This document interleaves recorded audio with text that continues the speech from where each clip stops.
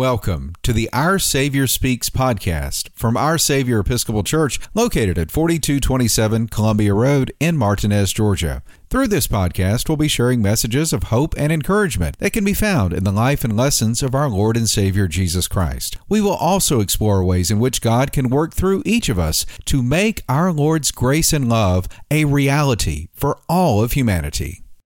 The sermon for the first Sunday of Advent that we will hear in a few moments highlights the eagerness most of us feel at this time of the year. I will note that with our eagerness, the season of Advent is also the time for us to explore why we are eager and if our sense of anticipation lines up with what God desires for us to live life to the fullest. When the world is eager to fast forward to December the 25th, the message of Advent is to slow down, wait, watch, and renew our awareness of God's presence. This is the time for us to engage in some spiritual house cleaning that can remind us why we will celebrate the true meaning of the season in a few weeks. The passages that we will hear in a few moments include our Old Testament lesson from Isaiah chapter 54, verses 1 through 9, Psalm 80, verses 1 through 7 and 16 to 18, Paul's first letter to the Corinthians, chapter 1, verses 3 through 9, and from Mark's Gospel, chapter 13, verses 24 to 37. A reading from the book of Isaiah. Oh, that you would tear open the heavens and come down, so that the mountains would quake at your presence. As when fire kindles brushwood and the fires cause water to boil, to make your name known to your adversaries, so that the nations might tremble at your presence. When you did awesome deeds that we did not expect, you came down. The mountains quaked at your presence. From ages past, no one has heard, no ear has perceived, no eye has seen any God besides you, who works for those who wait for him. You meet those who gladly do right, those who remember you in your ways. But you were angry and we sinned. Because you hid yourself, we transgressed. We have all become like one who is unclean, and all our righteous deeds are like a filthy cloth. We all fade like a leaf, and our iniquities, like the wind, take us away. There is no one who calls on your name or attempts to take hold of you, for you have hidden your face from us and have delivered us into the hand of our iniquity. Yet, Lord, you are our Father. We are the clay, and you are our potter. We are like the work of your hand. Do not be exceedingly angry, O Lord, and do not remember iniquity forever. Now consider, we are all your people. The word of the Lord. Thanks be to God. Let us chant together Psalm 80, the portion found in your bulletin. Hear, O shepherd of Israel, leading Joseph like a flock. Shine forth that you are enthroned upon the cherubim. In the presence of Ephraim, Benjamin, and Manasseh, stir up your strength and come to help us. Restore us, O God of hosts. Show the light of your countenance, and we shall be saved. O Lord God of hosts, how long will you be angered, despite the prayers of your people? You have fed them with the bread of tears. You have given them bowls of tears to drink.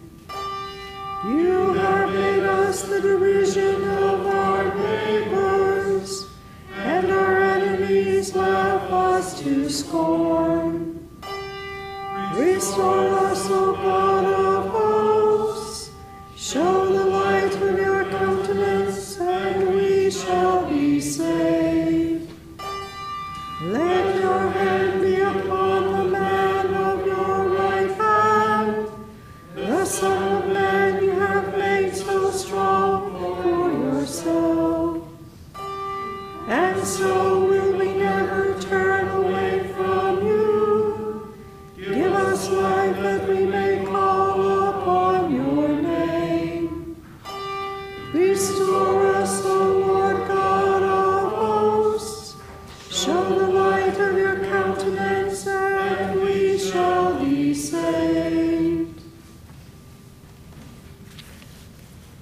reading from the first letter of Paul to the Corinthians. Grace to you and peace from God our Father and the Lord Jesus Christ. I give thanks to my God always for you because of the grace of God that has been given you in Christ Jesus. For in every way you have been enriched in him, in speech and knowledge of every kind, just as the testimony of Christ has been strengthened among you, so that you are not lacking in any spiritual gift as you wait for the revealing of our Lord Jesus Christ. He will also strengthen you to the end, so that you may be blameless on the day of our Lord Christ Jesus. God is faithful. By him you were called into the fellowship of his Son, Christ Jesus our Lord. The word of the Lord. Thanks be to God.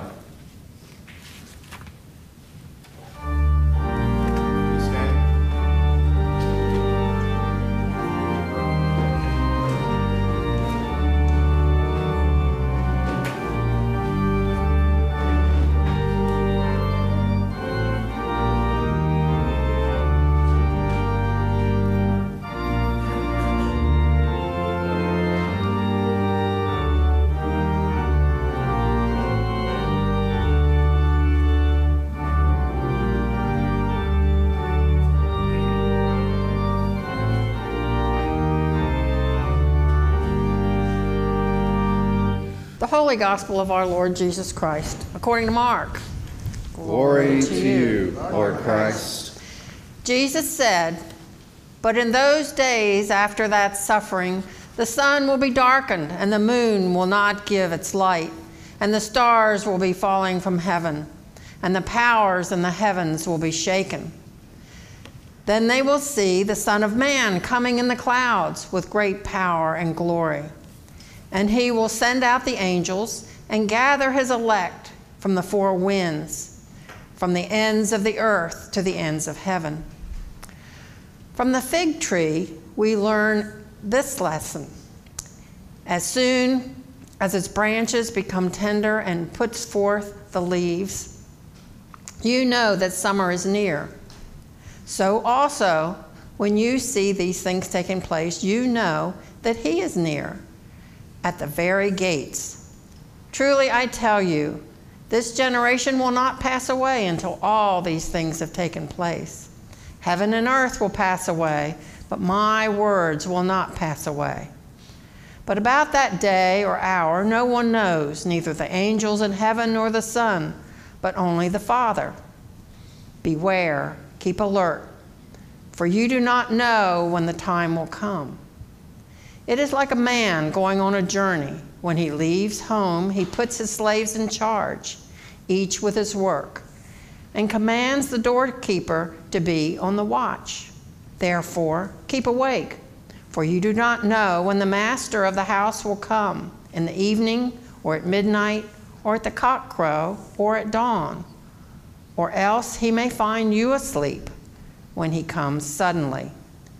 And what I say to you, I say to all, keep awake. The Gospel of the Lord. Praise to you, Lord Christ.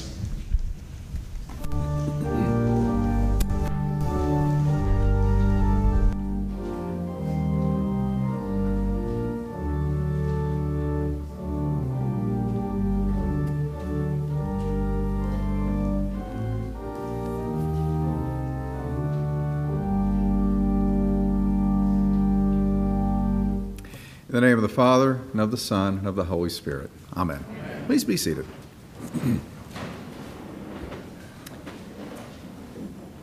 So here we are at the beginning of a new liturgical year B, if you're keeping up with that. And also on the first Sunday of Advent, which is the beginning of our liturgical season of waiting and watching and eager anticipation for a great celebration in a few weeks. But when I was a child, this was the time of year when I was waiting eagerly for the arrival of the Sears and Roebuck and J.C. Penney catalogs. They're my people. Thank you. Unlike the instant gratification from internet searches of today, There was just something magical about getting those wish books and sitting or lying on the floor with them flopped open and then going through page by page the kids' Christmas sections. I would study each picture and just imagine what it would be like on Christmas morning to receive those toys that caught my attention. Those of you who've had similar experiences, you know that browsing through those special books was not a one-and-done endeavor. By no means. I had to go back several times, mark the pages, and then, of course, tell the adults in my life how much I wanted or thought I needed what was on those pages. Yes, I was eager for Christmas morning to arrive, but I had no idea about what may or may not show up under the Christmas tree, nor did I know about any other special surprises my adult family members might have in store. Most, if not all of us, we have been eager about things at one time or another. On occasion, we might feel like we just can't wait for something to change or arrive. We also know that eager anticipation can sometimes be more exciting than that which is hoped for that when it comes to pass. Just that waiting for it can be the exciting time. What we might forget is that in our waiting, we may be going through a period of being prepared, a time of preparation for us to be ready when that object of our desire, it arrives or materializes. These feelings are normal, and they can be found in today's lectionary selections on this first Sunday in Advent. In our Old Testament lesson from Isaiah, we see how the prophet, he just can't wait for things to change through God's intervention when he says, "Oh, that you would tear open the heavens and come down so that the mountains would quake at your presence." You can almost imagine the energy and that he feels in that statement that he's making. And as we continue in this passage, it becomes clear that even though the prophet is longing for immediate action from God, he also acknowledges that, humanity, it might not be ready when he states, "We've all become like one who is unclean, and all our righteous deeds are like a filthy cloth." So after confessing humanity's lack of readiness to be with God, Isaiah points out how it is God who makes us ready when we allow and not we ourselves. According to Isaiah, we are the clay, and God is the potter. We are all the work of God's hand. Eagerness for God to intercede can also be found in today's psalm, as the psalmist says, not once, but 3 times, "Restore us, O God of hosts, show the light of your countenance, and we shall be saved." Lack of readiness is also acknowledged in today's psalm when God's anger is noted despite the prayers of the people.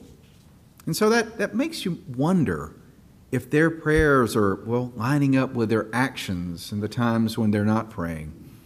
It makes one wonder if the prayers are more about what God can do for the people rather than the people listening to what God wants for or from them. It makes one wonder if the people believe that there is power in prayer or if they are just going through the motions. Whatever the case may be, today's psalm highlights an eagerness, though, really, for God to act, even as the psalmist acknowledges that God is the one who is in control. With eager petitions comes the realization that our prayers might need to include asking our Lord to help us as we pray, to help us focus not just on our own priorities, but on God's. Some of us might be eager and possibly anxious about all that is to come in the next few weeks. Expectations from our culture and throughout society might be pushing us to think of Advent as this race to the finish line of December the 25th. However, our faith tradition has a completely different focus and alternate priorities. When we think that our energy should be poured into preparing for Christmas parties and purchasing presents, our faith tradition says, hold up, wait a minute. It reminds us that our preparations are expected, but the preparations that matter the most are those that come from within.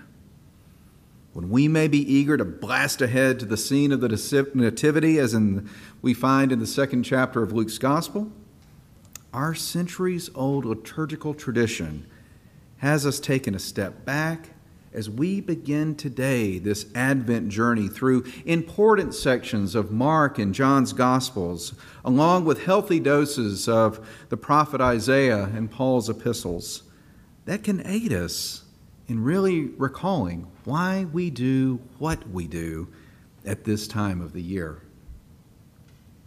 Eagerness to press forward gives way to waiting, really, on what God has in mind.